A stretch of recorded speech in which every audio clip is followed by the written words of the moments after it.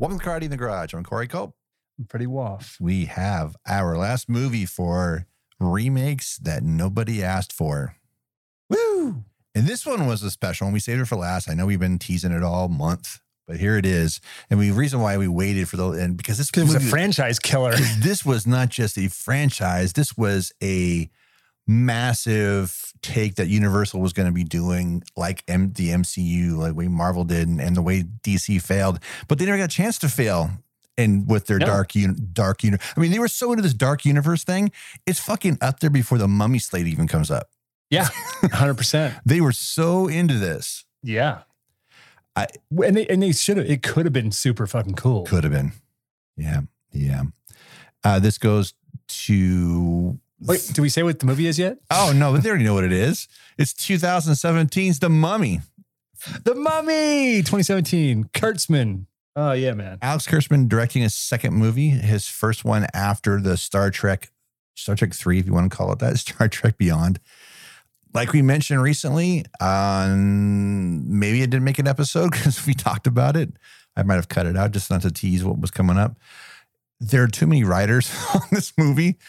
And I think that the thing that's most telling about the movie is when you look at the main 3 credited writers, and it's David Koepp, Christopher McQuarrie, and Dylan Cussman. And these are all cruise guys that you've seen splattered across pretty much every cruise movie that's been out for the last 15 years. Yeah, absolutely. And sometimes not even seen. But I promise you, if Tom Cruise was in front of the camera, Christopher McQuarrie probably did a pass on the script at some point, whether he has a credit or not. He's usually good because I liked the first Jack Reacher movie a lot. That was a great combo between the two of them. Yep. But this one has had massive production troubles beyond the script. But this not to argue that the script doesn't work, because it doesn't. There's just really nonsensical things, especially the ending. I can't figure. We both talked about it pre-micro, like, what the fuck's with that ending? Yeah, I mean, the thing that's the crazy thing, this movie feels like it's cobbled together, which is sad because, I mean, there's some impressive set pieces and there's some impressive sets, and it's shot well, it's lit beautifully, but it just feels like it's cobbled together like I don't know how many sets of reshoots, but it feels like at least 3. Right. This doesn't suffer the same thing that the RoboCop did, where it felt like a video game, because that was all intentional. It felt segmented because that's how they built it. This feels, like I noted, that how many screenwriters are involved in this. But when you look at the story by credit, none of the 3 people that got credited with the screenplay, the final screenplay, the one that they were the one that was, and again, if people aren't familiar with it, how credits work with the WGA, if you get a screenplay by story, because it means a screenplay by credit means that you had the bulk of the work. Yep. And there's a story by. There's 3 story by credits, including Alex Kurtzman, who is a noted feature film screenwriter. Him and his partner Roberto Orci have been doing it for years. So it definitely feels like there's 3 stories here. Right. Really, there is. John cobbled together. Yeah, John Spates, who you guys know, his original script for what Prometheus was, when it had face huggers and all that shit before it really came in, and had the dude from Lost change everything, and also Jenny Lumet. She is Lumet. When I say Lumet, she is actually related to Sydney. So royalty, baby. Yes. So you got 3 people that are involved with this that get credit for the story, and none of them have credit for the screenplay. That's the kind of mess we're talking about here. It started off really good, and everybody was excited by it. Because look, I've talked about on the show how much I love Fringe, and that was Orci and Kurtzman's show. Yep. And they directed a lot of episodes, and they show ran the whole thing. And if you've seen Fringe, you know those guys know how to tell stories, whether they're compact, long term, like X-Files, where it's the main through line, like Aliens. It had lots of one-offs and stuff like that. These guys know how to tell a story. The story that happens in this movie, you can tell they had nothing to do. Well, I mean, granted, Orci wasn't involved in this, but Kurtzman's hands were definitely tied. And what we both discovered through some looking around, that is true. So there was a Variety report a while back that Tom Cruise was so heavily involved with the production that he basically directed the movie. So that's where you start feeling all that disjointedness. Yeah. For a movie called The Mummy, it sure spent a lot of time with Tom Cruise and Nick Morton. Yeah, it's more Tommy than it should have just called it the Tummy. Oh, the Tummy. It could have called it Tummy. like half mummy, half Tommy. And again, I like Cruise. Usually, I mean, here's the thing. I don't hate this movie. I don't hate it either. It's very entertaining, but it's like a total. You know what it reminds me of? It reminds me of another garbagey movie that I fucking love, and I talk about it from time to time. League of Extraordinary Gentlemen. Yes. This movie has more in common with that movie than it does with any other mummy movies. Yeah, I think, right? Like if you just want to call it like it is, this movie, like that movie, was a franchise in the making that just fucking unmade itself right in front of your very eyes. Right. Playing Amenet, who a female mummy, which is great. And man, they painted her to be such an evil person. God, dude, she was so rotten in that opening, right? Yeah, right. And I'm like going, dude, she murders a baby in it. Right. Yeah, I mean, that's pretty great. And they did like the blood splatter and the crying stops. I was like, wow. Dude, it's pretty rough, man. It's pretty rough. And when she first got... How'd that get a PG-13? Speaking of movies and ratings, like we've been covering this month. Yeah, dude, she's... Okay, I love Sophia. We talked about her before. We briefly talked about she worked with Alex before. But for my introduction to her was in the first Kingsman. And when she had the blade feet. Yeah, man. Oh, totally. Dude, ting, ting, ting. Ting, ting, ting, ting, ting, ting, ting, ting, ting, ting. She's so badass. And so when I saw that she was going to be the mummy in this, and I'm like, all right, this looks a little bloated. And this is before the Dark Universe thing was even discussed. And it was like the teaser came out. I'm like, it looks a little bloated. But taking what I enjoy with the 1999 Brendan Fraser version, all right, if you're going to show me that much of the mummy and it's her, I'm down. I'm down for that. Unfortunately, because of Tom Cruise's involvement, and a Variety article supported this, that when Cruise came on, he had the script modified and changed to where it focused less on the title character of the movie, the mummy, and focused on his character, Nick Morton, in his search for I don't know. Right. Like the opening is kind of, at one point, like after we see the mummy, all that stuff, when we first see Nick and his good buddy, Sergeant Vale, it has a very sort of Raiders of the Lost Ark kind of opening vibe to it, right? They're up there, they're spying. They're like, there's the Lost City. It's right there. Yeah. I mean, it's very Raiders of the Lost Ark at the beginning. Them, in the native garb, riding down on horses into the small village. And then suddenly it's like an ambush and there's soldiers and it just kind of goes all wild. And then, but that's a great introduction to those guys, but it's a fucking movie called The Mummy, man. Yes.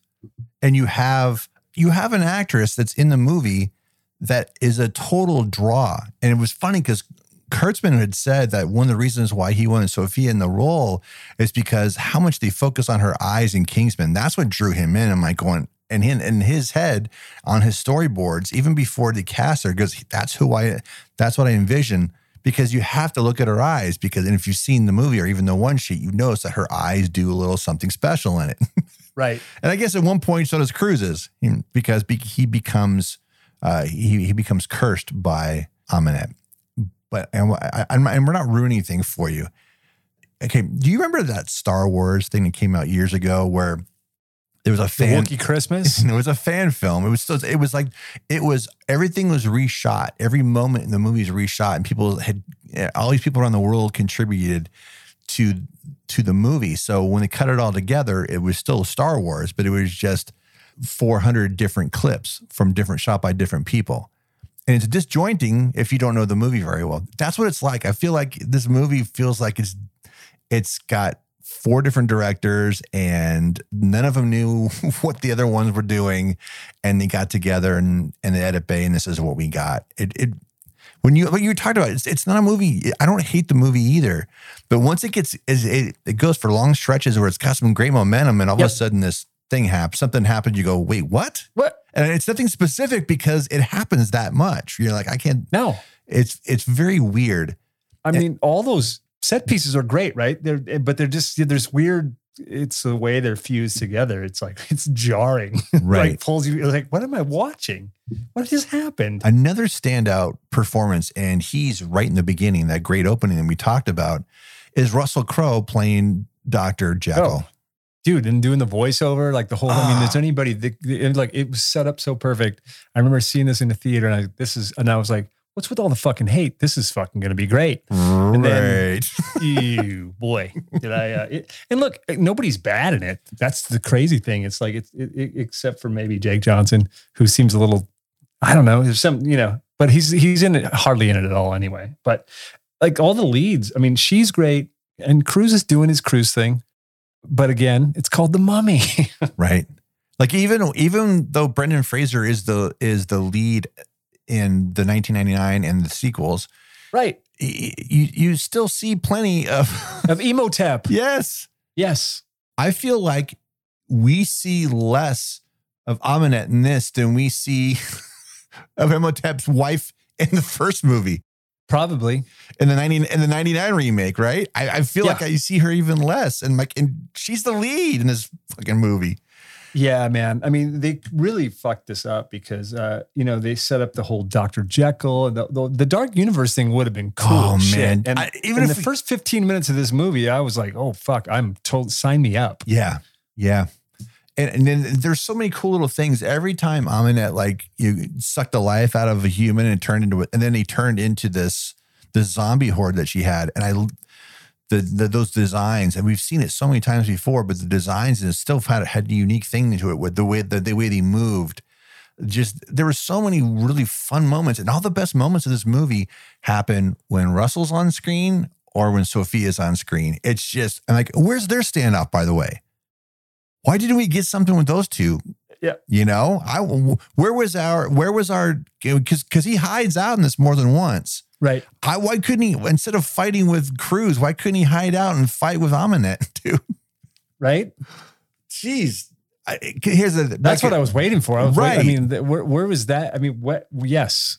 Where was that? Where was also, the scene where Jekyll and, Morton are going at it, like, right when he's like, that there was a good moment when Cruise takes the shot and he's like, give it back, carry on. He's like, oh fuck, and he slides it back to him. Yeah. But I mean, look, man, I'm gonna say this: if Jekyll smashed my head into that keypad, I'd probably have finished. Yeah.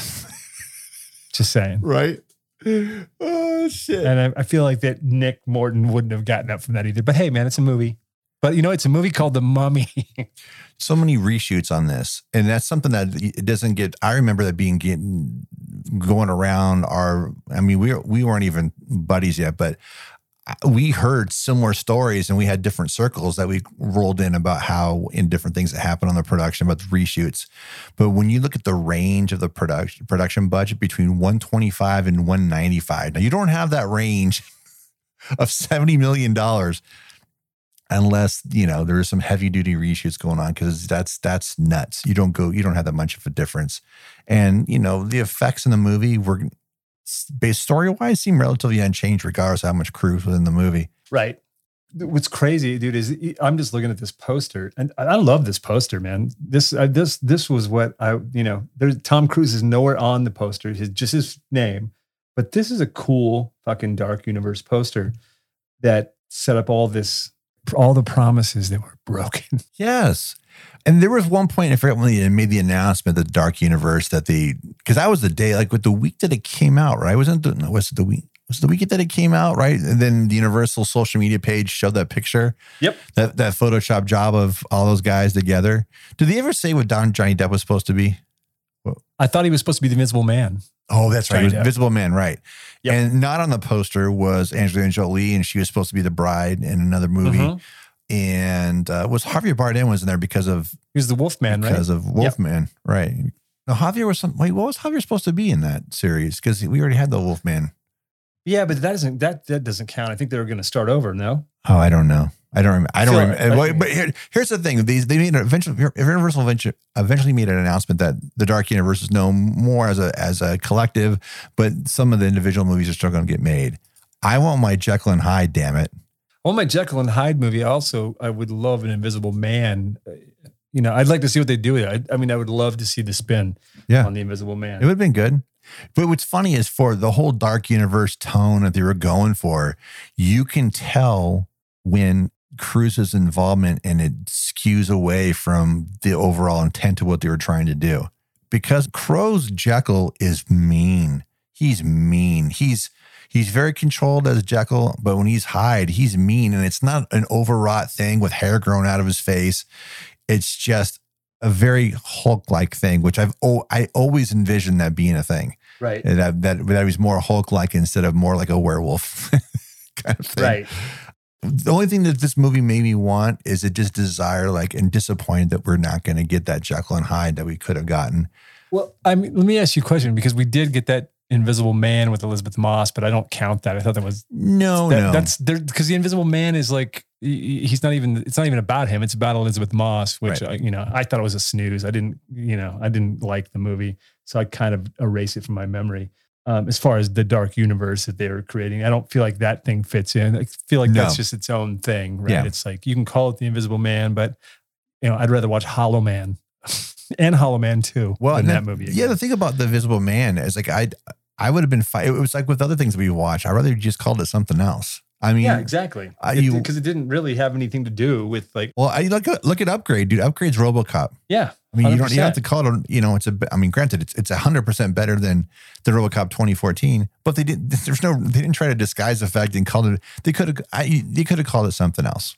But they didn't, and it's fine. I know you don't like the movie, but I did. But it most certainly is not what they were going to, what their intent was with Johnny Depp playing call that. It anything except for the Invisible Man, and I'm in. Yeah, like we're seeing so much of. If you're going to jump onto a franchise or a branded name like the Universal Monsters are, because like, look, you can see a movie called you can make a movie called The Mummy, and if you don't see a Universal logo at the beginning, you're like, what the fuck is this? Right, but it's a drag about the movie called The Mummy. There's not enough mummy in it. There's not enough mummy in it. Wait, have I said that already at least once on this in this episode? Shit. There's a lot. Here's the weird thing about this movie. There's a lot to like about this movie, right? And then there's just a lot of I have a lot of questions that don't that I'm never going to get answers for, because I think it's done as far as like this big budget. Like these big budget versions of it, I think it's done. Like, because The Invisible Man was under $20 million, and it was kind of underwhelming. Like if you took this movie, Dark Universe, and if you're calling that a Dark Universe, and you look at it, this movie is super like it's got it's a summer blockbuster, big. It's like MCU. That Invisible Man isn't. Like I wouldn't. Again, they just should have called it something else. But like this. This is, this reminds me, I think I texted you earlier. It kind of reminds me, I wanted Van Helsing to be good when it came out. Right. But it just, Van Helsing suffers from a lot of the same issues that this movie suffers from. But the CGI is way worse in Van Helsing than it is in this movie. Yeah. The effects in this movie don't bother me at all, really. They except for the last one where they're riding away on the horses and there's a giant storm coming from Cruise's horse. I'm not the other horse. Yeah, I'm not afraid to go ahead and say this about the ending. And just right now, even though we're 20 minutes in, what the fuck? Yeah. Right? I mean, again, it's called The Mummy, and like, it's weird. Like, tell me it doesn't end like Last Crusade. No, that's what I'm saying. It turns back into Indiana Jones. It's just wait, what did I just watch? Hey, you know what, dude? Just because your boy Spielberg didn't want you to be knows that you couldn't be the rebooted Indiana Jones, then you don't have to go make an Indiana Jones movie, dude. That wasn't what you were hired to do. Yeah, dude, it's another thing that was a super. Okay, well, let's talk about the big pluses. I think we kind of like we'll find. I'm sure we'll find our way back to stuff that kind of bothers us. Find our way back to the weird stuff, but the sets, fuck, dude, they're amazing. They're amazing. Yeah, they're so good. You can like when they first fall down or they first rappel down into the hole, as they were calling it. Yeah, all that stuff, and the prison that they had Amunet in. I'm like going, oh my god, dude, it was so good. And yes, there's probably some blue screen, green screen there for set extensions, just so they don't have to build it all out for depth purposes and all that. It's just more or less matte paintings. Dude, what they do here is super clever, stuff that you haven't seen before, on top of things that feel familiar. But damn, dude, seriously, who was a production designer on this? Because John Huttman was one of them. And I think I don't know if they matched him, but there's 2 listed. But I know John Hutman, and Dominic Watkins, who has done things like Snow White and The Huntsman, the reboot of Dr. Dolittle, the Downey Jr. one. Right. They did Kate.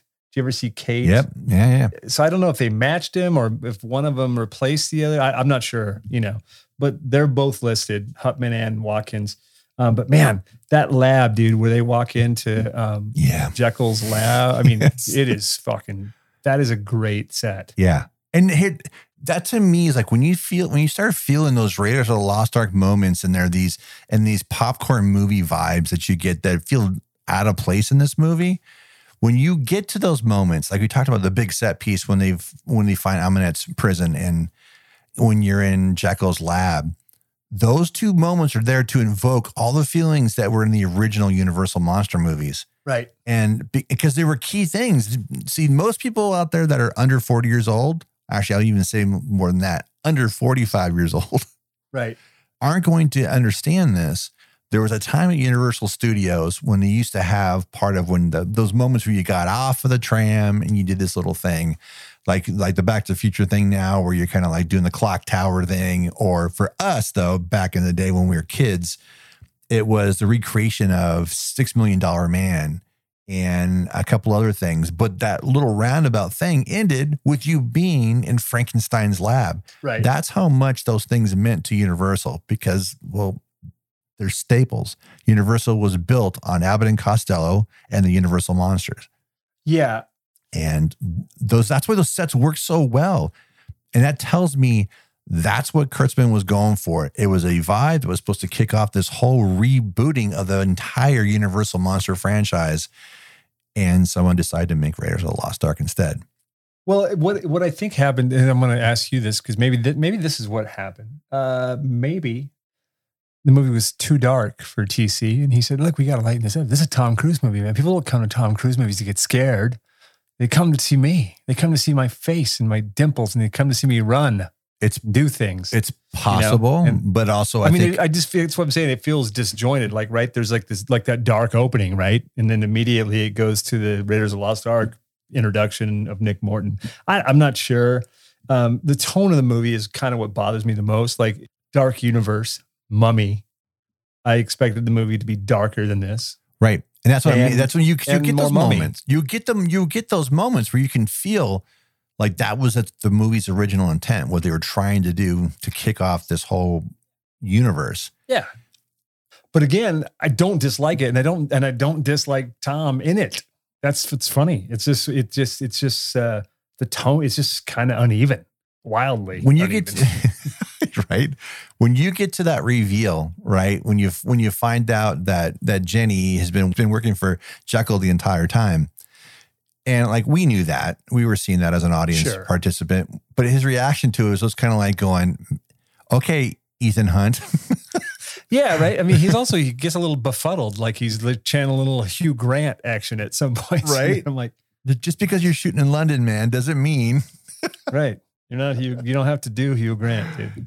The tone is widely inconsistent. And I, like I said, when you're going for long stretches of time where you're into the movie and then they just kick you with something, I'm like, well, how does this fit in?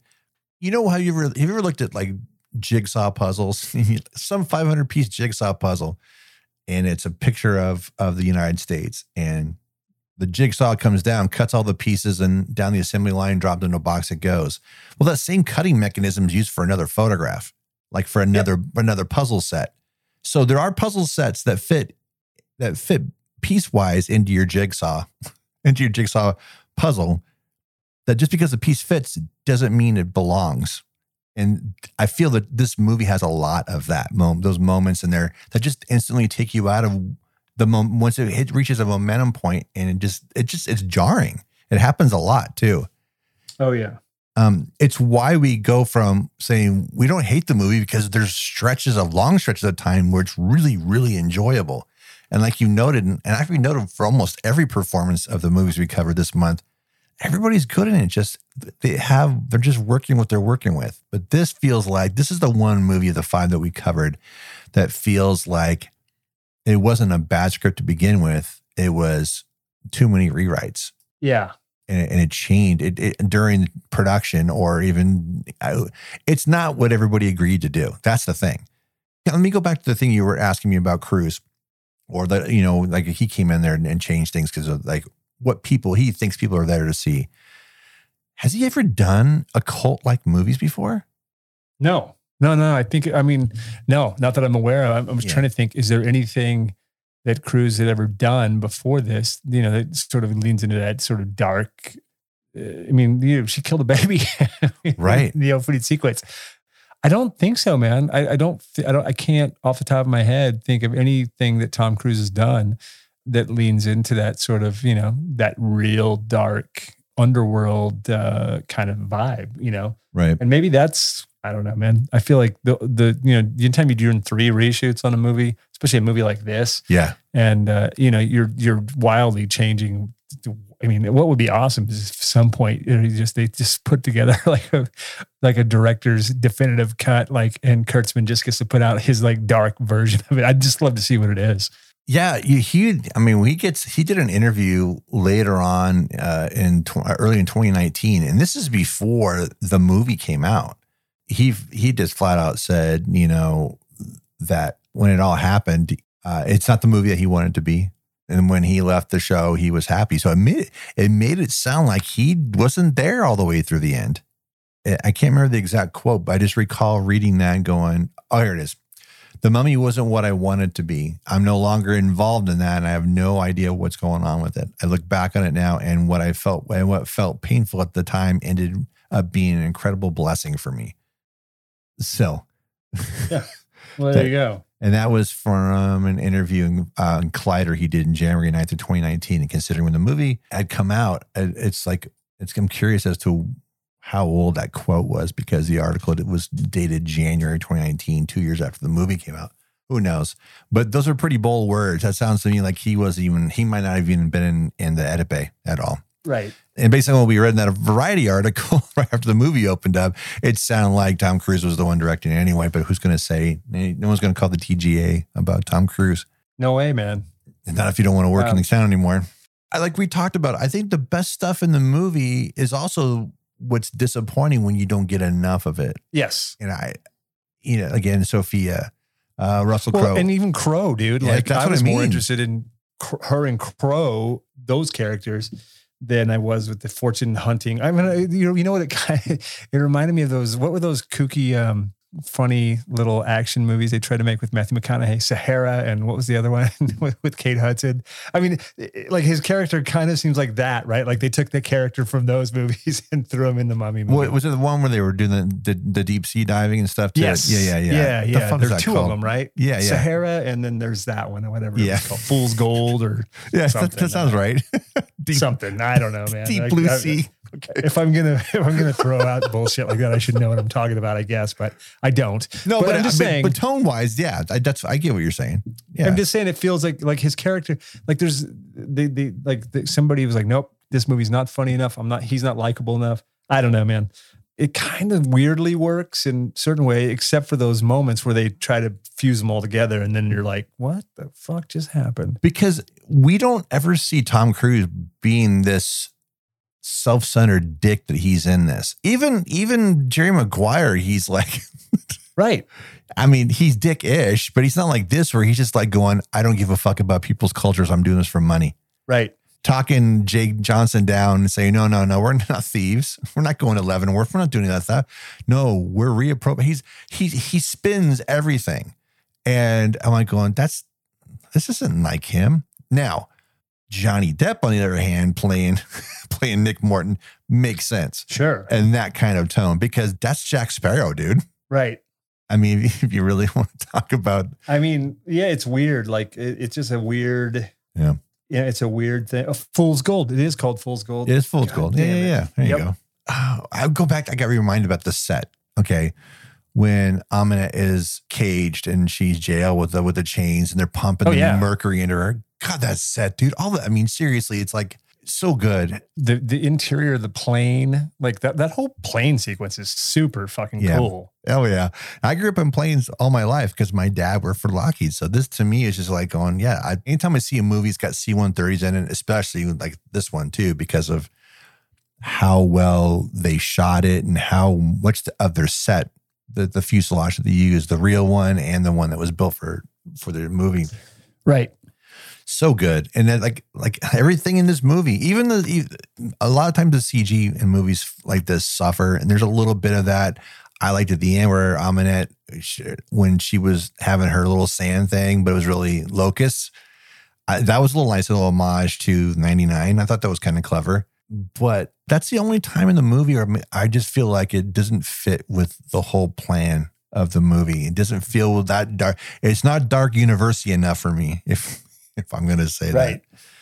No, I'm with you.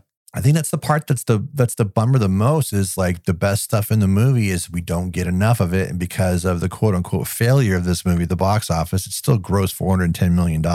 Yeah. I mean, I'm shocked that just by the gross, that they didn't just say, fuck it, let's forge ahead and put out another one. Let's just keep going. Yeah. Yeah. I mean, it wasn't like it was a bomb. Right. And if you were to survey people, like, look, okay, I know you don't like the movie, but there's got to be some good stuff in there. I can't see 100 people getting surveyed and not 95% of them at least saying the best thing in it was Sophia and the best thing in it was Russell Crowe. Yeah. Or then keep going with that. We already got a movie playing on that guy. Maybe we can put Sophia, have her come back some way. And then they have their whatever. The setup though. The setup to have Jekyll be this guy, like protecting the world from all this shit. And it was a great setup. So when you see it all and the big plan and everything, you could see, and your imagination was going, man, if he did something like this or did something like that, wait, he's going to be Invisible Man. Wait, she's going to be the bride. Right. This is going to be incredible. This is going to be fun. At worst case, it's in between DC and Marvel as far as execution. Right. And I would have been fine with that. Tell the story you want to tell. But the problem is they hired somebody that to sell the movie, even though the Mummy would have sold the movie with a lower tiered A-lister, you know? Yeah. There's a point where like you got Crow, you got her. And I get it. It was a big blockbuster, and it just always seemed weird to me that Cruise showed up in it because of, like we talked earlier, I don't remember him ever like going down the road in this genre at all, like right. ever. Like, right. But I mean, look, if somebody would have got me when I walked out of the theater in Kentucky, I would have been like, yeah, I would have said, yeah, I'd see another one. I would have. I mean, again, I didn't hate it. I laughed at a lot of it. I mean, I was entertained, bottom line. Right. And, the things that are good about this movie almost outweigh the bad things, but the bad things are just so weirdly jarring. Like it just kind of kills momentum. And it's like, it's very uneven. It's like being on a roller coaster that, it might go over the edge, it might be fun until like you go over the edge and right. It's not fun. No. And you get a lot of that in this. You theorizing that, maybe Cruise felt like he wasn't likable enough. His Nick Morton character wasn't likable enough.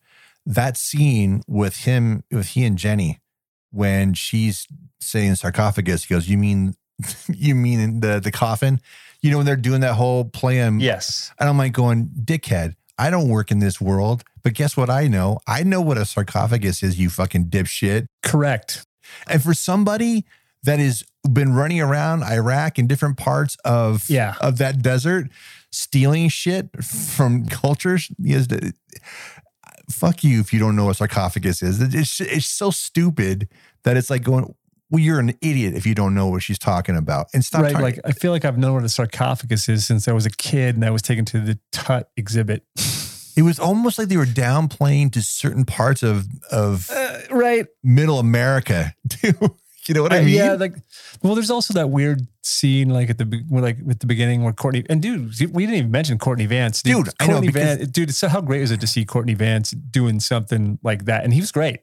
Again, not in it enough, but he shows up and makes his mark. But the scene where he shows up, right? Like to save the day at the beginning, and they're all standing there and they're like, get down in the hole. And he's like, he stole my map. That whole sequence, where he said, she said, how, his 15 seconds. It was a long, that whole thing seemed so weird. Like it was supposed to be charming and funny and just kind of came off flat for me. Like I was like, yeah. And since we talked about the crazy rewrites and stuff like that, again, Jake Johnson's character, he's credited as a sergeant also. Right. But Courtney Vance refers to him, Colonel Greenway, his character refers to Chris Vale as Corporal Vale. Yeah. So I noticed that. I was well, again, so it's reshoot. Like, it's interesting for him to say sergeant on the credits as far as SAG goes, right? But in the confines of the movie, they call him something different. Yeah, I don't know. Who knows? Right. But it doesn't mean anything when it comes down to credits, but it just says more to the idea of the disjointed production because of rewrites. Here's something else too. Lots of characters in this movie, but the cast isn't big. No, not at all. The cast is relatively small. And relatively unknown outside of our, maybe the five big, the five actors we talked about. Right. I don't know. Annabelle Wallace is, to most people outside of she's not been in a ton of stuff, but she was recognizable to me. And I knew her from one of the X-Men movies, First Class, right? Is that the right one? Yeah. She's in one of them. I forget. And then she's in Malignant, which watched last. And the movie's still amazingly bonkers. It's so great. Right. And she's in Annabelle, which I kind of love, the first one. So, and Marwan Kenzari, he plays Malik. He plays Jekyll's chief of security. You may look familiar to you if you saw the recent Aladdin live action because he plays Jafar in that. And I remember saying when I first saw his photograph, like he was going to play Jafar, I'm like going, Jafar, in the animated version was so menacing, even in animated form. And I thought, this guy doesn't look like he can pull it off, but he's actually quite good in it. And he's another one of those guys. I'm like, I want to know more about Malik. Yep. If he's Jekyll's chief, and we would have got more of him if we got our Jekyll and Hyde movie. Right. Fucking people. That's the part I keep finding myself doing. I keep finding myself going, the what ifs. Right. That this movie was setting up and went away because the movie was deemed a failure. Or didn't make enough money. It was weird for Universal to come out and say, hey, we're dropping the whole Dark Universe thing, but we're still going to make some of these solo movies on the side. Do you think, I would wonder if that was during the part, during one of the transitions of ownership, Universal, you know what I mean? Like, because I think there were a few in the in the 20 teens. I feel like there were a couple of them, though. Like maybe, who knows, man, new ownership's like, nope, we're out. It's kind of like what's going on with WB now, but it happens at Universal all the time. Because if we talk about this before, didn't we say like Universal just doesn't know how to franchise? Because the Darkman franchise didn't work. Maybe the Shadow didn't work. They just they give up after one movie. and here's the thing: the only reason the Fast series has worked for them is because the people the producers that are running the whole franchise were left alone. Yeah. I forgot. I always forget about Fast. It's easy. It's easy to forget because it's literally the only franchise they have. Right. And it feels like it's its own thing. Like I wouldn't even, if somebody had quizzed me, I wouldn't have been, if they would have said, what studio? I would have probably said Fox. Right. It feels more like a Fox thing. It really does. Totally. Universal's gone through a lot of turmoil in the last 20 years between, being bought by, maybe further back than that when we got by GE, but GE selling them off to Comcast. And if you guys watch 30 Rock, when they come in and Cabletown comes in there and buys up NBC, that's what they're referring to. And the way they lovingly mock Comcast through that, but it's pretty accurate because I was working at the time when that all happened and it was very disjointed. So they've always had the discombobulation going on there. But this mummy anyway, it could have been so much. It was setting up a whole world that we could have gotten. And all I wanted was, even if we got an uneven, like a Jekyll and Hyde version of this that was similarly uneven, I still would have wanted to have seen it. Like we said, I don't hate this movie. It's marred by things that are kind of frustrating as somebody being told that, hey, lay back and let's tell you a story. You're like, well, stop confusing me with shit. Right. Because I don't know what's going on sometimes. Yeah, just stick to one or two storylines. I don't need four. Where's the mummy in the movie called The Mummy? I want the mummy. And, you mentioned Set, the fucking, the god of death. You see him once. Right?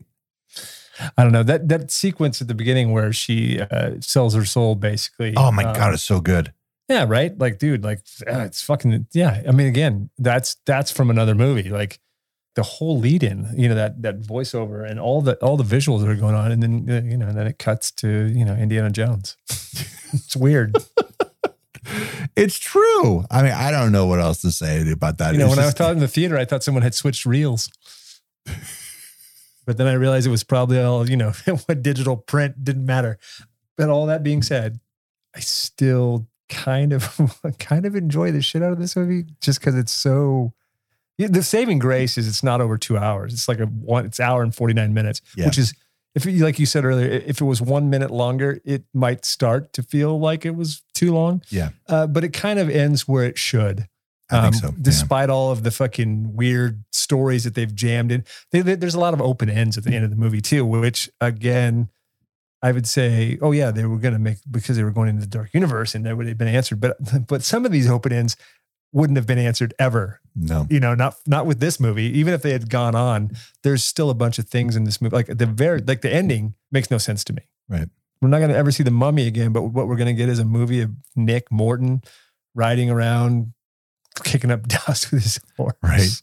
That's something that we don't see with any of these movies. The 99 one got kind of close to the tone of having the still being a horrific aspect of the mummy, and then also having a little bit of fun with it. That's what we were talking about earlier. The moments in there where you're trying to put in those likable levity moments don't work because Tom Cruise is terrible when it comes to levity, which is why I think why Jake was the one that was hired, but he wasn't given anything to be funny with. No. And by the way, before I forget this shit, and this is something that, for a movie called The Mummy, and what they're trying to do, and this character has been around for 90 years, as far as cinema goes, 85 years. I'm okay with the homages, the tributes, the nods, because you can't get this far into the world of horror movies to not lean on certain things and be like, hey, I'm a fan of this stuff. I'm not just a hired gun. But dude, the heavy-handedness of Sergeant Vale basically being Jack the meatball. Oh, dude, right? From American Werewolf. Oh my God, it was just so obvious. At first I thought it was clever, and then they kept doing it. Yep. And I said, I swear to you, if you do the mirror bit, the medicine cabinet mirror, I'm going to fucking lose it. Thank God that extra minute. I said, this better not be longer. If it's a minute longer, you can dub for it. That would have been the extra minutes putting that in there. And I would have clocked out right there. Right. Also, there's the moment where she's like stalking through London. That looks like the moments when the wolf is like in Piccadilly Square. And it's just like, and I get it. I know it's a nod and a wink and blah, blah, blah, but It's almost like too much. It's like, oh, fuck, dude, just go one or the other. Don't do both. When he's in the dark alley with her and he's staring at something, you can't see it. And then you see this movement. The sound design in this movie startled me more than the visuals did. But more than one time. And I'm like, that particular moment, I'm like, where the hell is the rest of the hour and 49 minutes of that? Where did that go? I want that back. Right? Yeah. Yeah. I mean, like this movie almost works. I mean, it works for me in my broken down sort of like, what could have been sort of, it goes into a file with a bunch of other junky movies for me. Yeah. I'll watch it again. I'll totally watch it again. And what sucks is like, here we are a year and a half. This movie comes out a year and a half after everybody doesn't go see Nice Guys for some reason. And like, what a great 1-2 punch he probably had in this movie. Right. To follow up Nice Guys. I feel like he wasn't in as much as he should have been. Yeah. Like, dude, like I feel like there's some Russell Crowe, there's some Jekyll stuff that's, on a cutting room floor somewhere. Yeah. And that's what's super disappointing because ironically, the first thing you're introduced to in the entire movie is Russell Crowe. You don't just hear his voice, you see him. Yeah. And while he's telling the story of the mummy in this case. Right. As an audience participant, if you're not seeing trailers or photographs that kind of spoil the fact that he plays Dr. Jekyll, you don't even know that yet. Nope. You don't even know until Cruise shows up and he's introduced to him. Right. Which is 40 minutes into the movie? Something like that. You're way into the movie because I paused it right there. I'm like, wait, there's an hour left? Fuck. So one of the things that disappointed me the most was seeing a still picture with him in hide mode, not full hide mode, but just where his eyes were lit up. Right. And I'm like, dude, that's a reveal you guys really should have fucking saved, right? Can you imagine just seeing that moment in the theater where he tells him his name? Right. And at first it doesn't seem like he's going to tell him his name. He kind of goes, I'm a doctor. Right. He's being super facetious and dancing around the question. I'm like, I'm not going to tell you who I am. But that's for the audience, because as soon as he says the name, the audience is going to go, oh shit. Oh shit. And they were dancing around and talking about, what kind of a doctor he is and the things that he studies and everything. I thought they were just going to keep letting it go. Now for the audience, everybody knows who he is, even if he doesn't say his name at that point. But that's such a great reveal. And I would have just preferred not seeing the eyes ahead of time. I would have started to put the pieces together like the script wanted me to. Yep. Like the script that doesn't know that some promo department put out a photograph. Yeah, exactly. So it's one of those things that's disappointing, and why you and I are pretty big on trying to avoid teasers and trailers and articles. It's why I don't ever read Collider or any of those magazine sites anymore, because I'm waiting for somebody to show something that I don't want to see, and it's going to ruin something for me. You know what? Just quickly before we get, do you know what the underwater sequence in this is pretty fun? Right. Okay. Again, back to Last Crusade. This reminds me of the moment when they're underneath the church with the rats and everything, and also kind of Aliens 4. I was talking to somebody about Resurrection the other day, and that's like that moment where they're in the flooded kitchen, and right. That's such a great moment, but yeah. But this was like, it was the same thing where he kept, okay, by the way, I don't want to be a stickler here, but 55-year-old Tom Cruise's lungs aren't going to be able to allow him to do what he was doing underwater when he was doing it. I know he's an army guy and all that crap, but dude, he's been out in the desert. I don't know. I did like the little, the homage to The Abyss, right? Where she's dead, and then she coughs at the water, and you're like, oh man, this is Master Tonio. Thank God you're back. Oh, it's not her. Yeah. Look, man, if you're going to cherry pick from movies, they're picking from good ones. So, I mean, I'm not going to fault them on that, but maybe dude, that's what I do the next time I watch this. I'll just go through and I'll document all of the moments from other movies from this movie. Because of how well the MCU was received when they were starting this all up, right? With this whole Dark Universe plan. Even before the reveal, you're figuring it's probably 2015 around there. They were planning this all out. 2014 maybe. So they're probably like 7 or 8 movies into the MCU. Why couldn't they have just taken a cue from every single one of those movies where you have 2 post-credit sequences where you really could have teased that Jekyll and Hyde movie? Yeah. You know what I mean? You really could have done that. And you think they would have. I mean, you're going to throw this Dark Universe slate in front of me, but then you don't do anything with it afterwards. Right. If you would have given that to us, to the audience, as the last visual that we get to see, as opposed to him and Sala running off into the distance, like in Raiders. Correct. That's the worst part about it. You're saying it's this Dark Universe thing. Like, I don't want to see him again. I want to see Dr. Jekyll doing what he was doing before Tom Cruise came along. Right. And that he's overseeing this whole thing. That's the part that's disappointing, because if they would have ended this movie with something like that, as opposed to the Raiders of the Lost Ark ending, I think the movie would have been well received. I think that $410 million it made probably would have been 500, because word of mouth would have been better. Yep. But I don't think anybody's seen this movie and thought to the ending, like, what's with that ending? No. I mean, it's full of promise that is not fulfilled. And that's kind of the big drag about it. It's like, they just missed. It's a swing and a miss. Yeah. Yeah. And unfortunately, everything went right down the toilet with it. But I will say this. Let's get a Van Helsing movie. Yeah. A reboot. Let's reboot. Let's try it one more time. Yeah. Let's give us that Van Helsing movie, and give us a Jekyll and Hyde movie. But keep Crow. Yes. The promise that he brought with his performance was so good. I think it's funny. It was easy for, like, when you mentioned Van Helsing, I'm like, well, it's so funny that you're talking about that, since Stephen Sommers directed those Mummy reboots too, the 99 one and the follow-up and Scorpion King. Van Helsing was, like you said, it's junky fun. Even for 2004, the CG is rough. Yeah. But right. I mean, those movies all go into the file with League of Extraordinary Gentlemen. This movie goes in there.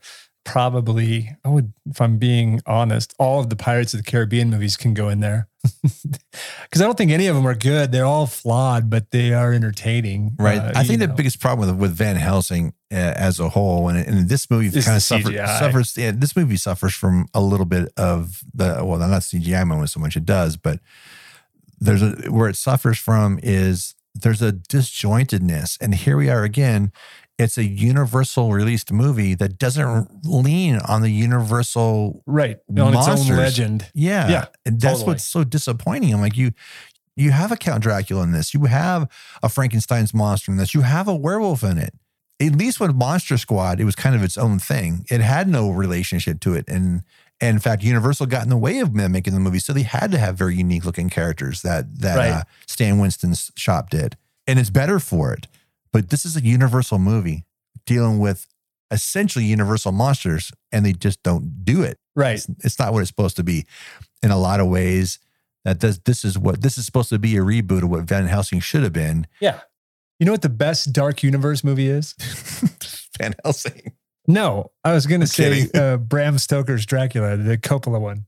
Yeah, you know what's funny too? This whole Dark Universe thing, they were trying the Dracula Untold story, that's the one they were starting to say that's how they wanted to lead off with that. Right. And the one that came out it came out in 2014, I think. Yep. But they decided that they were going to make the Mummy one because we got to start out big. Right. Well, you didn't have to. I mean, yeah, Iron Man was a big movie. It was big, but did everybody know until the original Iron Man? Nobody knew until it came out. It had to blow up before they even started talking about building any more of that. Right. Absolutely. I mean, I feel like there was a bunch of weird, it's funny, those movies. I remember that Dracula Untold, not very good. Also, Frankenstein came out before this Mummy movie too, with Aaron Eckhart. Also good, not very good. And I don't think it was Universal. Same vibe. Yes. I mean, somebody was trying, and I feel like that's where they kind of like, okay, these guys are doing this. We're gonna take this Mummy thing and we're gonna make this Dark Universe. But the thing is, they didn't lean into their own legend and lore the way that they should have. The way that Marvel did, right? Yeah. I don't know. But again, not the worst movie we've talked about this month. It's kind of fun in a fucked up way. Yeah. It goes into the junk bin, man. And when you want something junky, it'll be there. Just pull it out. You rented it? No, I bought it for $4.99. Yeah. So you bought it for $4.99. I bought it for $5 at Big Lots 2 years ago. This is what we referred to on the show as a Big Lots movie. Yeah, Big Lots. This is a red box movie, that's kind of what we're looking at here. Is it fun? I'm like, yes, it's a fun movie. There's good stuff in it. But like I said, you have to temper your expectations because the best stuff about the movie is the stuff that you get the least of. Exactly. So there. Anyway, if you want to follow the show on Twitter, it's @KaratePod, and Letterboxd is the same thing. We're getting close to releasing that. And the reason why it's taken so long is because I'm making each individual movie that we've covered with a direct link to each episode that the movie's tied to. Eventually get there. If you want to follow Corey on Letterboxd, it's Corey_Cope. Yeah. If you'd like to follow me, you can follow me at rockandroller33 on your Instagram, or at Tom Cody Henry Jekyll at letterboxd.com. That's Henry Jekyll. Or is it Tom Cody? Just depends. At letterboxd.com.